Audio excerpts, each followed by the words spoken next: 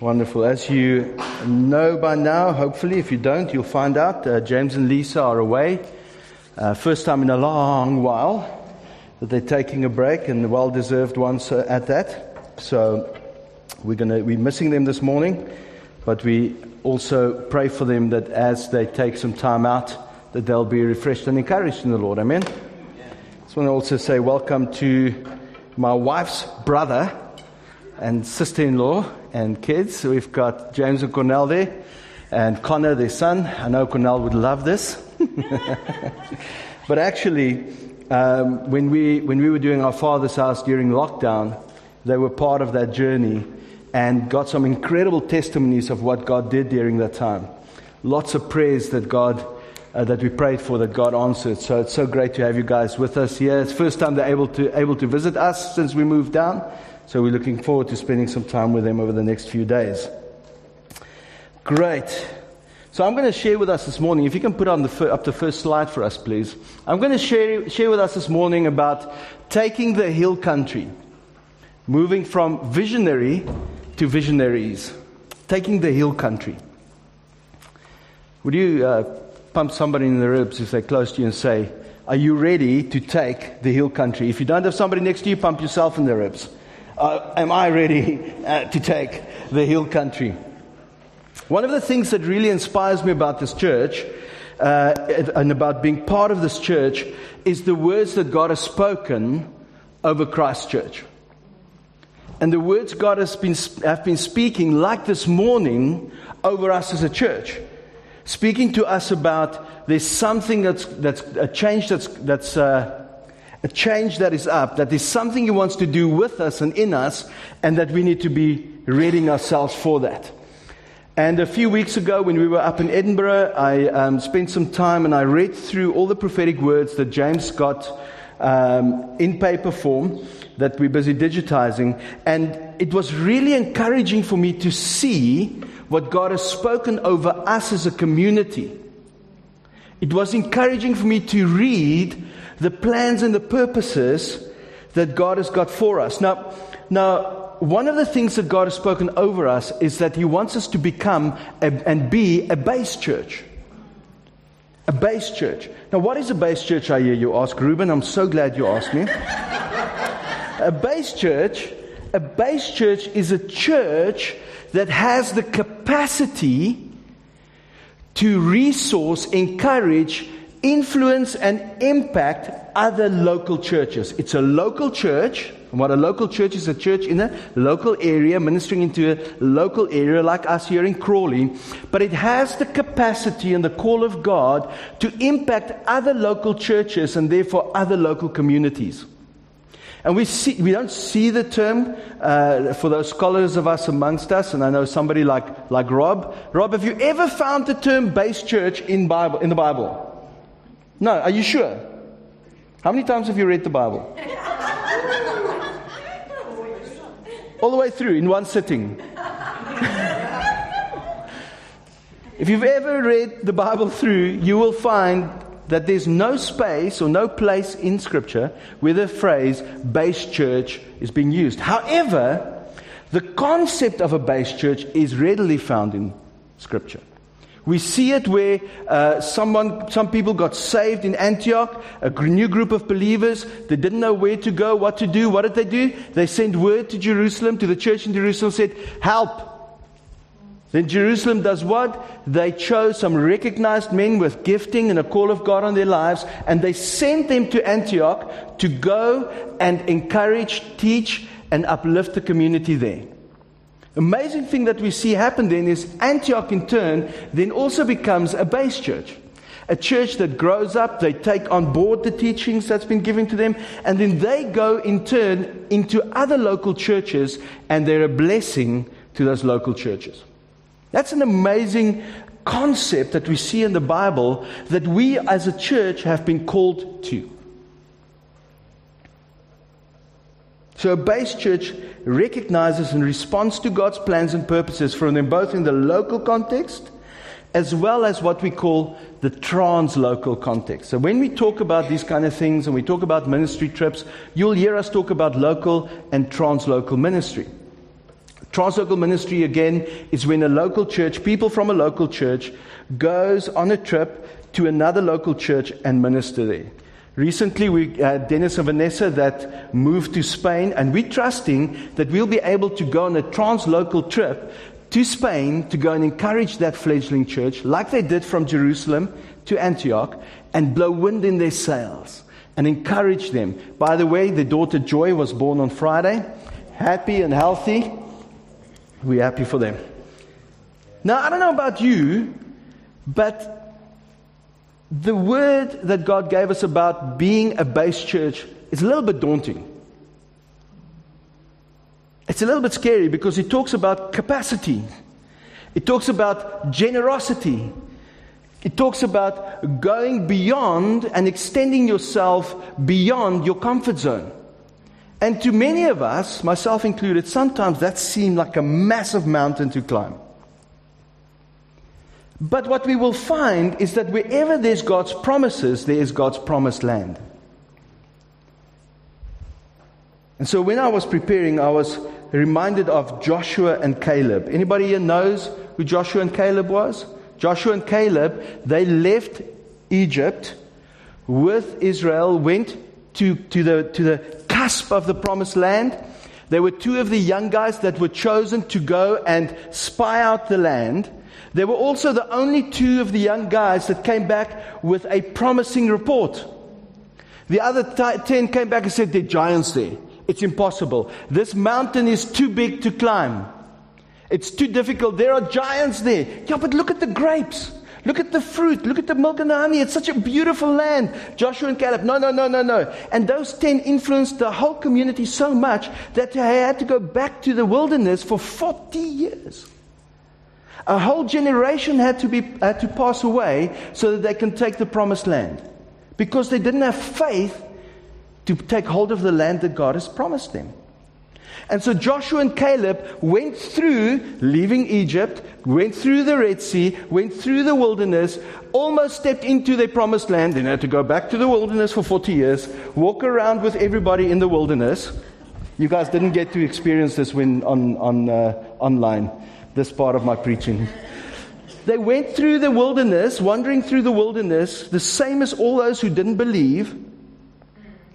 Because sometimes we think that when we hear the promises of God and the promised land, that there's no struggle there, no obstacles, no giants, no difficulties. And then, when they came back to that point of crossing the Jordan River and taking hold of the promised land, I want you to remember that, taking hold of what God promised. Write that down somewhere. We have to take hold of what God promised. Then they fight some battles. Remember Jericho's walls that came tumbling down? Do you remember Ai and some of the battles that they won and then lost? And we get to Joshua 14, verse 13 to 14, and it says this. So Joshua blessed Caleb, son of Jephunneh, and gave Hebron to him as his portion of land.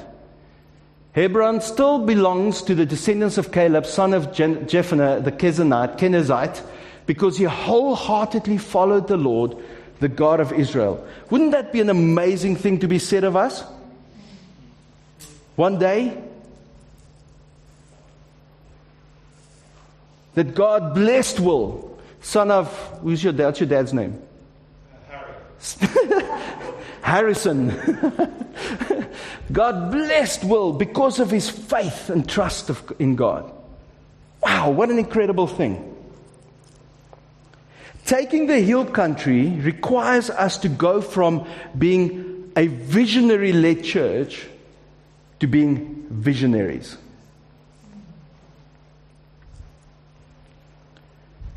Taking our promised land, taking hold of our promised land, means that we have to move from being visionary. Now, I'm not saying that James and Lisa leads in this way, but sometimes we can approach church as church members like that. Well, they lead the church, so they're the visionary, therefore they need to come up with all the plans. They need to put it in place. But we need to move from a mindset, and wherever you fit into that scope or spectrum, we need to move from that to becoming visionaries ourselves. Visionaries ourselves. Now, you might sit there thinking, like, well, how can I be a visionary in this context? Well, some of us have got a call on us to lead others. Some of us have had a call to be ministry leaders, whether it be Alan, the worship teams, whether it be home groups, whether it be ministry trips. And by the way, there's home groups this week, in case you don't know. If you haven't joined a home group yet, please speak to Tim or Alan or who else? Very good. So they're not here this morning. But speak to them if you're not part of a home group. And so some of us are called to be ministry leaders, team leaders. And when you lead something, you are required to be a visionary. Now, some of us think that being visionary means that you're a certain type of person. It's not true. It's not true. One of the biggest churches in the world is Victory Church in the Philippines. And Steve Murrell, who started that church, I'm talking about hundreds of thousands of people. One church, 40,000 people. I think it's doubled now. But you wouldn't know that he's leading the church because he's not up there preaching every Sunday. Sometimes he's in the back of the church and nobody would know who he was if you haven't met him before. Very introverted. Some churches, like Elevation, has got a Stephen Furtick that's dynamic and just incredible. Being visionary is not typecasting people. You do not have to be an A-type personality to be visionary. But if you have the call of God of yourself to lead something, then you are called to be visionary. And some of us, whether you realize this or not, if you are a parent, you are called to be visionary for your kids. The greatest privilege we have as parents is to raise well-balanced adults who are envisioned themselves, who know the plans and purposes that God's given them as children. Not my plans and purposes. Sometimes we can do that as parents. We vicariously live through our kids. But as parents, we get to set our kids up for success in this world. And that requires being visionary. But the simplest form of being visionary is being a visionary to yourself.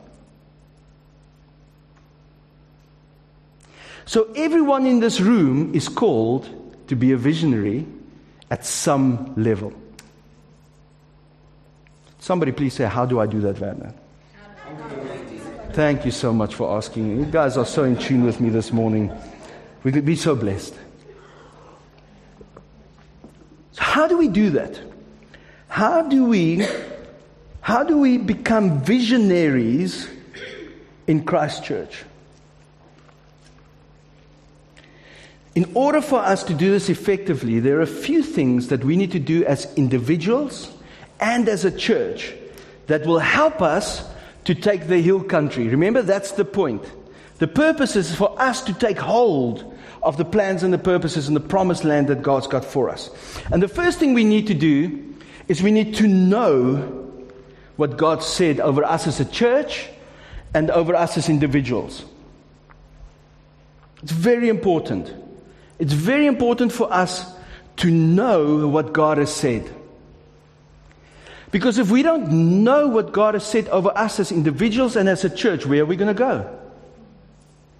I remember being part of a church in South Africa, and they changed the pastors who led the church every 2 years. 2 to 5. Sometimes it was 5, and then they said no, it's too long, and then 2 years because a new broom sweeps clean, they say. So every time the new pastor comes, the interior got changed. The vision and mission got revised. The imagery got changed. But all that led to is confused people. What about the poor people who've been in the church for 20, 30 years? Even 10 years. They would have sometimes go through 2 or 5 pastors. Confusion. Do you think God changes his mind because he changes the person who's leading? Is God confused? No.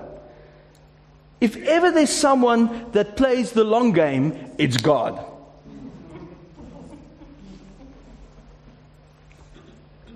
So we need to know what God has spoken over us and over the church. And here's the thing. If God, that's why we need to be convinced of where God's placed us. Because if God has placed us in this church, when we decided that and felt that it was right in God for us to come here, immediately in my head, something shifted. Okay, Lord, if you're calling us to Christchurch, then you always had a plan for us and the words you've spoken over us and how that will dovetail. How that will work together with what you've spoken over this church. And they do. I don't know why I was surprised. Because, if God is God and He knows all things, then He would have thought of that, isn't it? It's not like, who's more important, you or the church now? Which one do I change? Michael! God doesn't work like that. One of the patriarchs, Abraham, God spoke clearly to him. But not only over him, but every single person that followed him for the rest of time. He spoke clearly to Abraham. He says, the Lord said to Abraham, leave your native country, your relatives, and your father's family, and go to the land that I will show you. So, leave all your security. Leave your comfort zone. Leave your inheritance. Because that's what his father's home meant, remember? The father would build up the estate, and what would happen? The sons and the children would take over the estate and grow it. And God was telling him to leave all of that and go to a place that I will tell you about. All the accountants go, this doesn't add up. I've got so much in the bank and God's telling me to go to a place where He's not telling me where. Sometimes we feel like that, isn't it? We want to know when God speaks, A, B, C, D, right up to Z, before we will okay, I will consider it.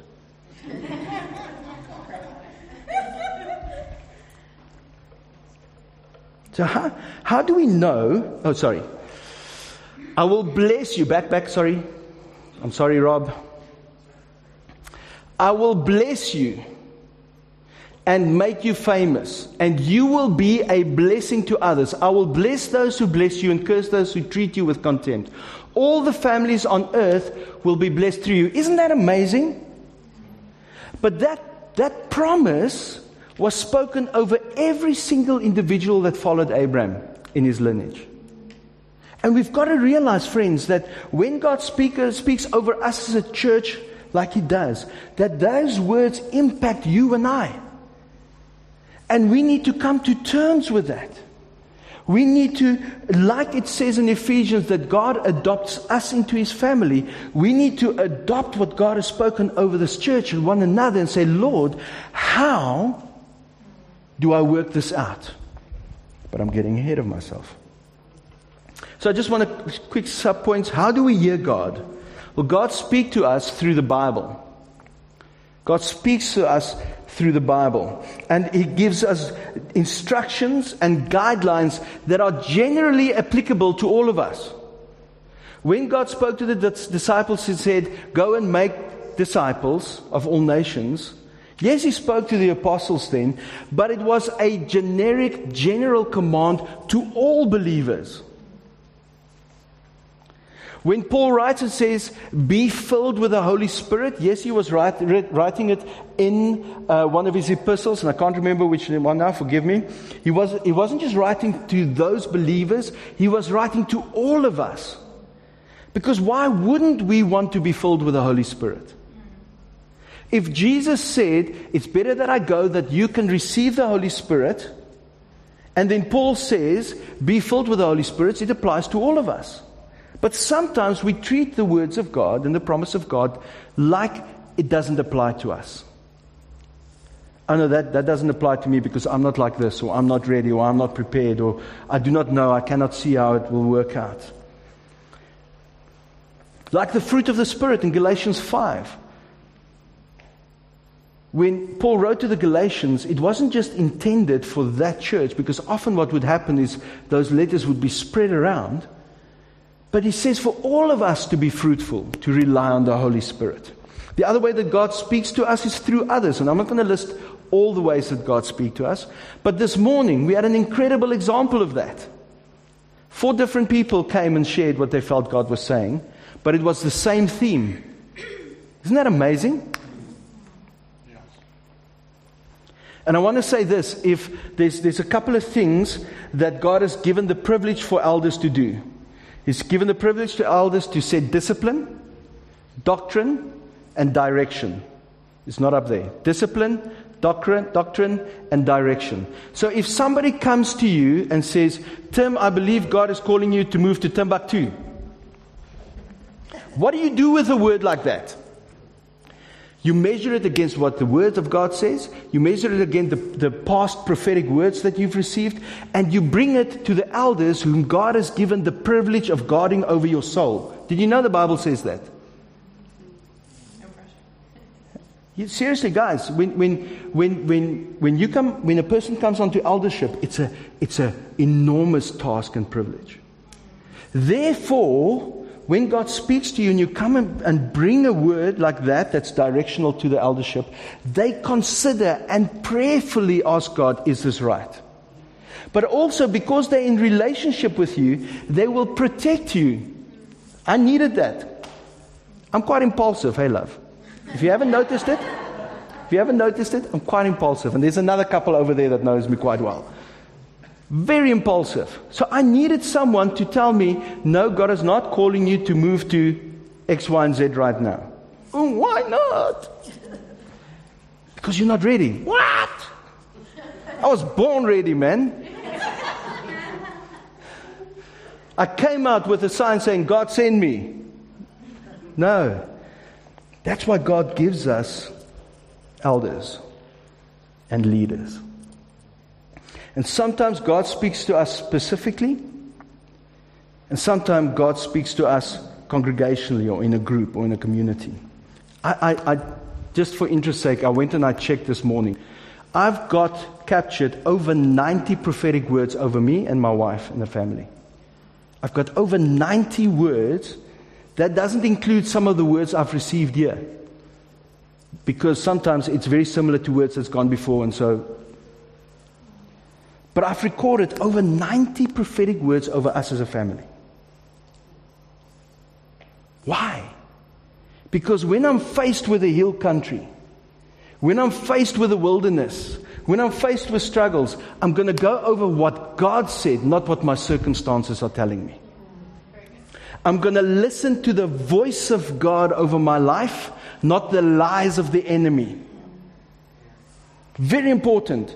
To those of you this morning that you feel God has spoken something over you through those prophetic words, you've got to switch off, tune out the voice and the lies of the enemy and those around you that wants to keep you from God. And you've got to turn on what God has spoken over you. And you've got to get around people that will help you do that. There's been times in my life where I've laid on the floor crying with my phone here in front of me, reading over the words of God, where I'm like, God, this doesn't make sense. This doesn't make sense. When we were making the decision between closing down our father's house and coming here, God, this doesn't make sense what is happening. And then He highlights a prophetic word. And it gives me courage to go on. Sometimes we look at the job at hand, we see the giants we face, and we will face. You know, some of the giants we face is a society that despises Christianity.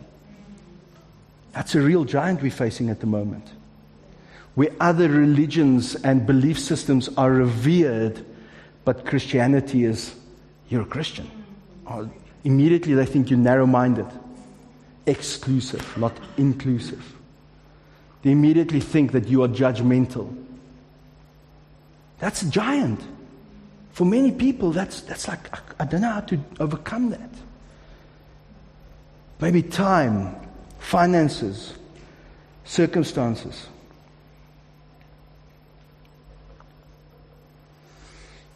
So what can we do to overcome these things? Like I said, I'm going to mention 3 more things. The first thing is we have to know what God has spoken over us as individuals and us as a church. Joshua 14, verse 6 to 15, and it's not on the notes, it's not on there because it's quite a lengthy passage. I'm going to read it to us. I read in the beginning from verse 13 and 14. Listen to this whole passage, and it's going to give us some key points on how to overcome. A delegation from the tribe of Judah, led by Caleb, son of Jephunneh the Kenizzite, came to Joshua at Gilgal. Caleb said to Joshua, listen to this, remember what the Lord said to Moses, the man of God, about you and me when we were at Kadesh Barnea. I was 40 years old when Moses, the servant of the Lord, sent me from Kadesh Barnea to explore the land of Canaan. I'm 44 now, and I'm thinking, oh, what am I going to do for the rest of my life? Lord, what is this, futility of our minds sometimes. I returned and gave an honest report, but my brothers who went with me, frightened. They weren't faithful. They were full of fear. Frightened the people from entering the promised land. For my part, I wholeheartedly followed the Lord my God. So that day Moses solemnly promised me the land of Canaan, on which you were just walking, will be your grant of land, and that of your descendants forever, because you wholeheartedly followed the Lord my God. It's amazing. He's connecting there the words and the promises of Moses. It's the same word that God spoke over Abraham. Often what God speaks, my friends, is generational. We're not just building for ourselves, we're also building for the next generation and the next generation and the next generation. Now, as you can see, the Lord has kept me alive and well as He promised for all these 45 years. Can you imagine that? Going in, seeing what God has promised, coming back, and because of others' lack of faith, having to go through the wilderness, 45 years, and then coming back faithful still. Oh, help us, Jesus. Now, as you can see, the Lord has kept me alive and well as He promised for all these 45 years since Moses made the promise, even while Israel wandered in the wilderness. Today, I'm 85 years old. Anyone 85 and up in here? No one over the age of 85. So, Caleb, you're not 85.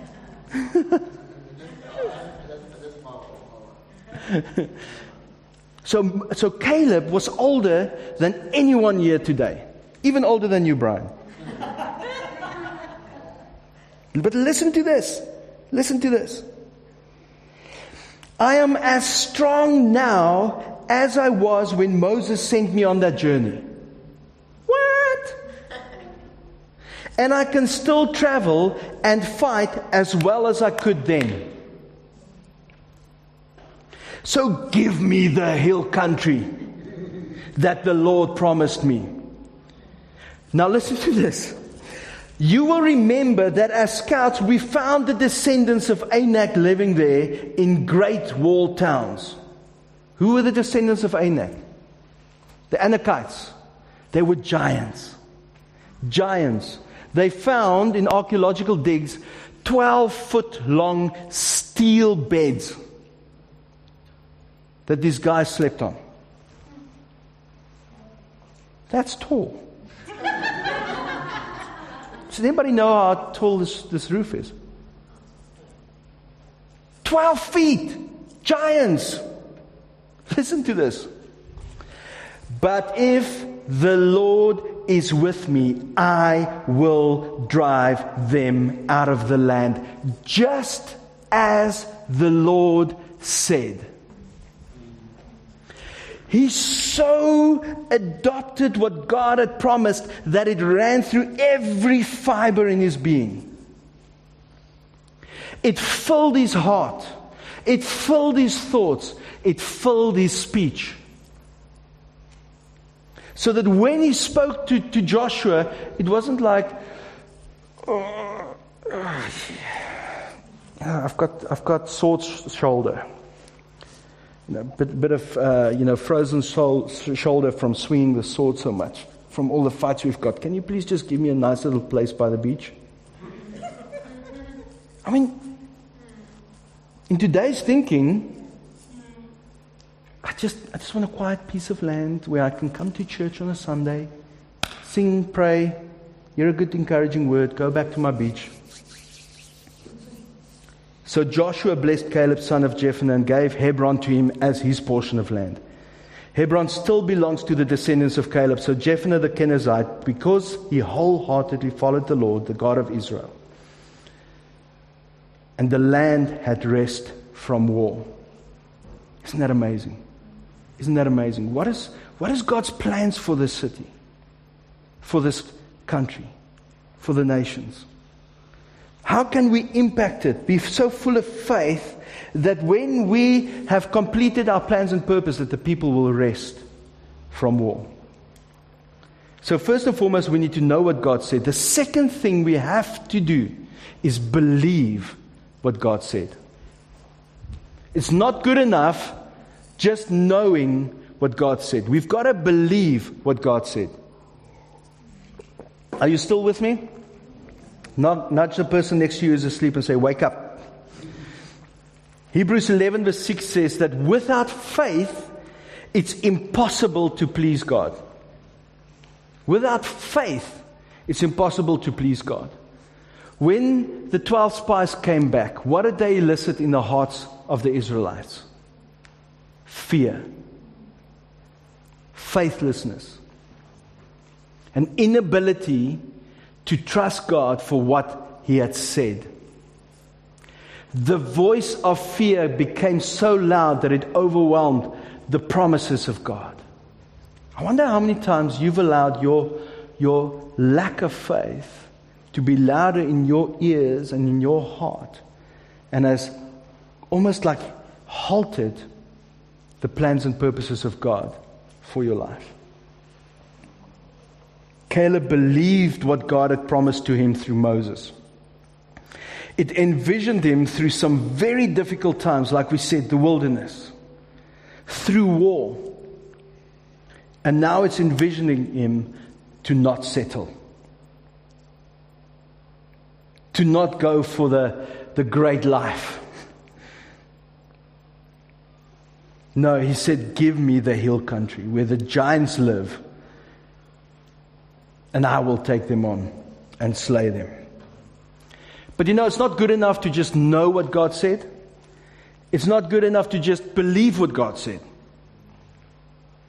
We actually have to do what God said.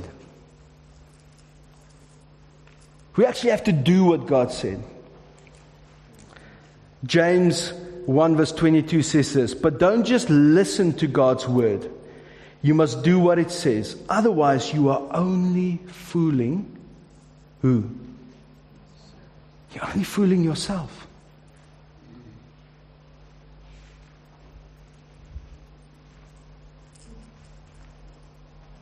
When we do what God said and step out of the boat like Peter did in that storm, or like Abraham leaving the security of his father's house, then God opens the heavens and provides what we need to step into what He has for us.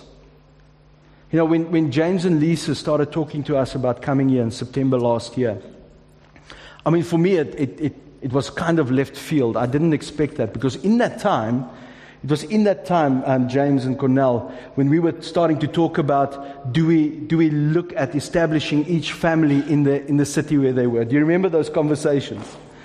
How are we going to do this? How are we coming out of COVID? And then I was sharing this with James and with some other people, and they were praying through it with me. And then we came and had lunch with James and Lisa. The afternoon, how's this? The first Sunday in September last year. It was last year. The first Sunday in September, we were going to meet and talk about whether or not the plan is something that people have got faith for. That evening. And that afternoon, we're having with James and Lisa in here.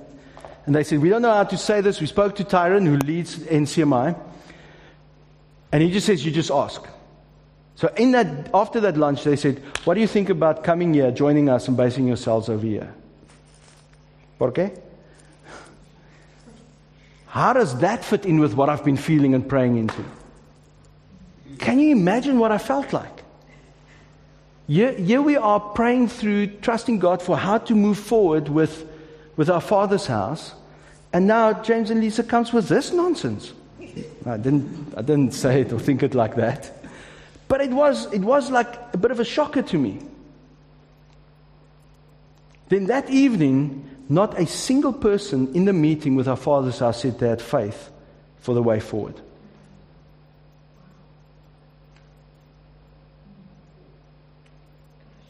That was a shocker. But then again, we did open-handedly start the church and say, Lord, even if it's just to encourage people during COVID, your will be done. So now I had to wrestle with that statement. Did I really mean that?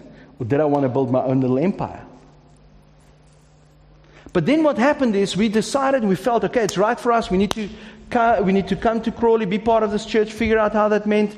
Vicky and I, we had conversations with others about what do we do with the girls, with school and moving house. And we started looking, we drove through, come to church. Got the 5-minute sign from my wife. And there was no way forward. Jobs. What are we going to do about jobs? Vicky couldn't stay working where she was. I couldn't keep doing what I was, driving through to Northampton twice a week. Didn't make sense.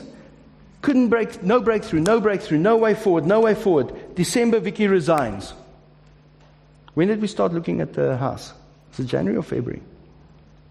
Anyway, Vicky resigns, and all of a sudden the atmosphere changed. The opportunity to go back to the previous school, I think, came about. And then we found the house. And then Catherine spoke to me about the chiropractic, the clinics. And then all of a sudden, we're here in April. Often when we step out of our comfort zones, leave the Father's house, leave the country that we know, the comfort zones, God then firms the ground under our feet. We don't have to know everything before we step out. Just respond in faith and obedience to what God has said. Then God acts on our behalf. William Tyndale, those of you who don't know him, he lived from 1494 to 1536, so he was quite old. But he's quite renowned for his Bible translation. He said this: beware of good intents. Beware of good intents. Good intentions are not enough.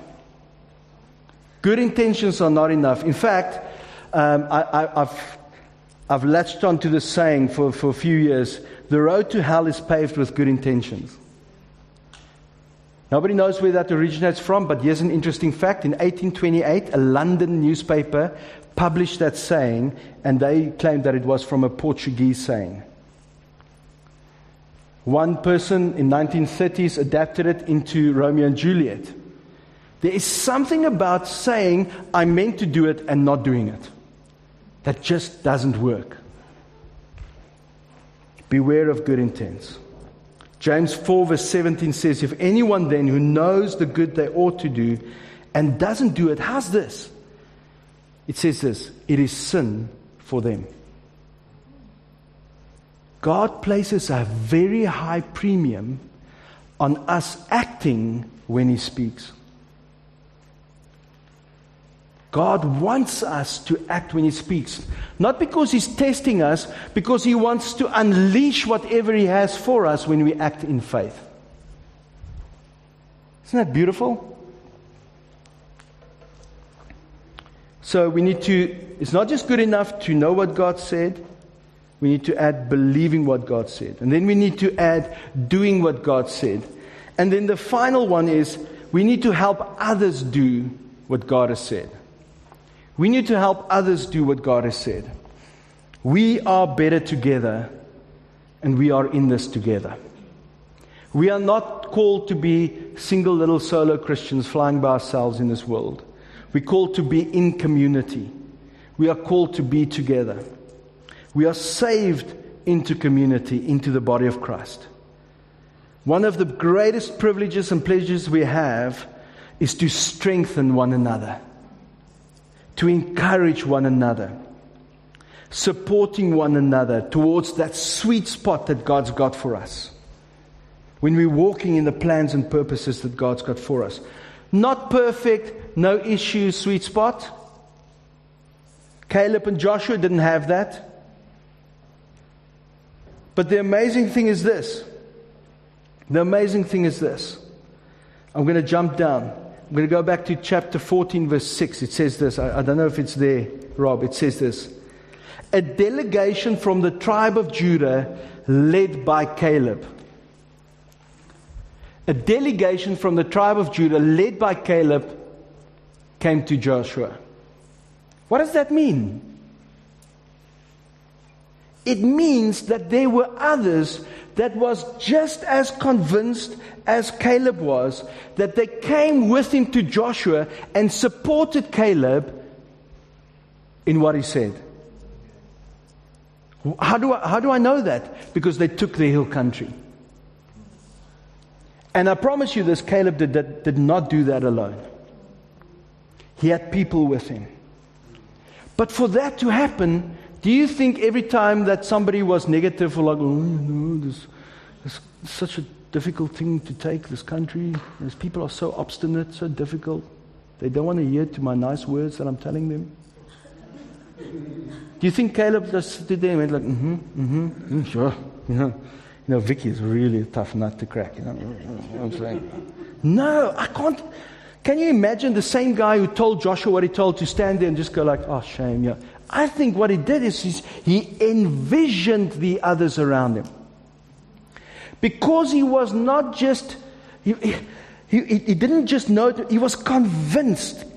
There was a conviction in his heart and in his mind that this is the only way that I can live with peace in my head and my heart is if I do what God has called me to do.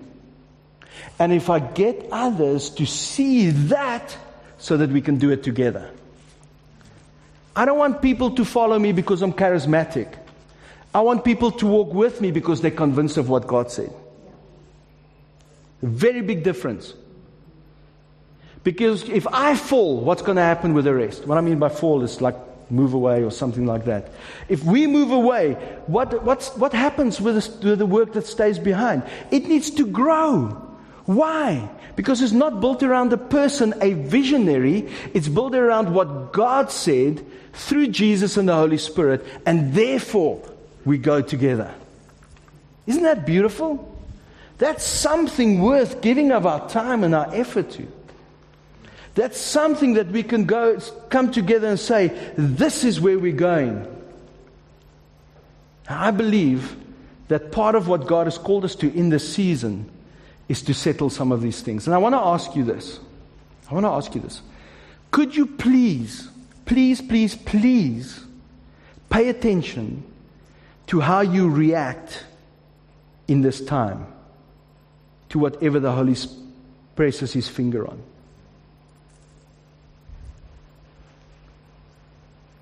Can I ask you to pay attention to whatever the Holy Spirit is putting His finger on? In other words, when there's a prophetic word that comes, when there's a call to mission that comes, how do we react in that moment? Like, stop.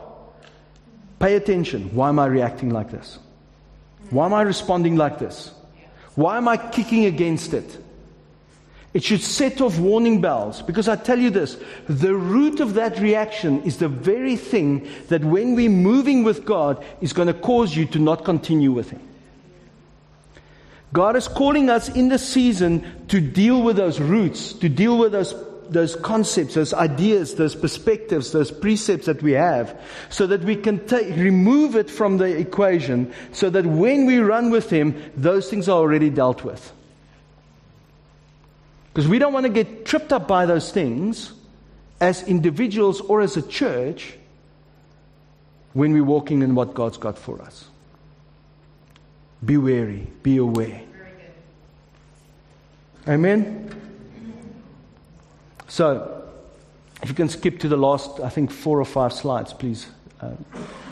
We will take the hill country of what God has called us to when we know what God has spoken of over us.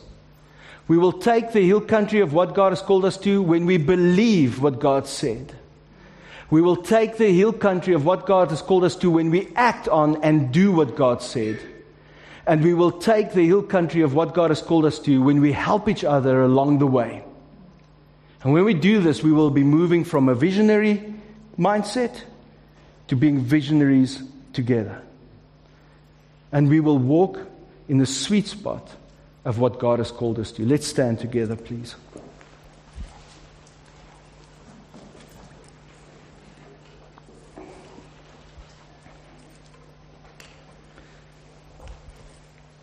Lord Jesus, we come to you this morning. And we thank you, Lord. We thank you for the promises that you've spoken over us as individuals and as a church. We thank you, Lord God, that you've got a plan and a purpose for each one of us in this community. Lord God, we're all different and in different places in life, but you're not surprised by that. You know exactly where each one of us are. You know the obstacles we face at the moment, the challenges, the lacks that we feel, the deficiencies. But you also know what you've placed inside each one of us for this time, Lord God. So I pray, Father, I pray for courage. I pray for courage to press into you and into one another, Lord God. I pray, Lord God, that it will become clear to us what you've placed in us for this time. I pray that it will become clear to us the things that are obstacles that need to be removed, Lord God. I pray, Father, that we will respond in faith to what you've spoken, not fear and faithlessness, Lord God. While our heads are bowed and eyes are closed, I just want to encourage you. I want to encourage you this morning. Wherever you find yourself, if you find yourself full of faith, stir that and share that with somebody else. If you find yourself on the other spectrum, well, I don't even know if I believe this stuff. I want to encourage you. Won't you speak to one of us about that? Won't you be vulnerable and brave in speaking to one of us? Because you're not alone. We're in this together, and we're better together. Lord Jesus, we thank you for what you've spoken to us this morning. We thank you for your ministry to us through the Holy Spirit. I pray that this word will find good soil in our hearts. I pray that we will respond with faith in Jesus' mighty name. And all God's people said, Amen, amen. Wonderful. Please join us for a cup of coffee or tea in the back here. I think some people have come prepared for the bring and share, which is happening afterwards. Can I ask that you speak to Tim, please? Wave, Tim. If you are staying, just so that we can work out the logistics of what's happening. Wonderful. Thank you so much. God bless you. Have a wonderful week.